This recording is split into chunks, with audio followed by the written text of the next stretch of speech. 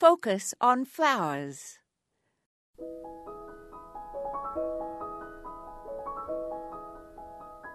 This year, I find myself being drawn more to dark-hued flowers and foliage. My friend Cindy has a Canadian cherry tree in her back garden. In the spring, the foliage is green, then there are white flowers, and then the foliage turns burgundy. Such a variety of virtues to enjoy in one tree. I also have been recently drawn to hollyhock black knight, which has deep purplish ebony blooms.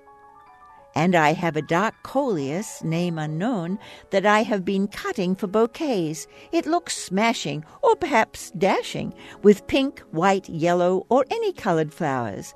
It's the perfect foil for any brash-colored blooms, as it tones them down. Brassy orange marigolds, for example, look quite sophisticated in the presence of dark coleus leaves, and dark red or bronze coreopsis do too. In the garden, I never tire of admiring Semicipfuga hillside black beauty. It is the best dark-leaved bugbane for northern zones.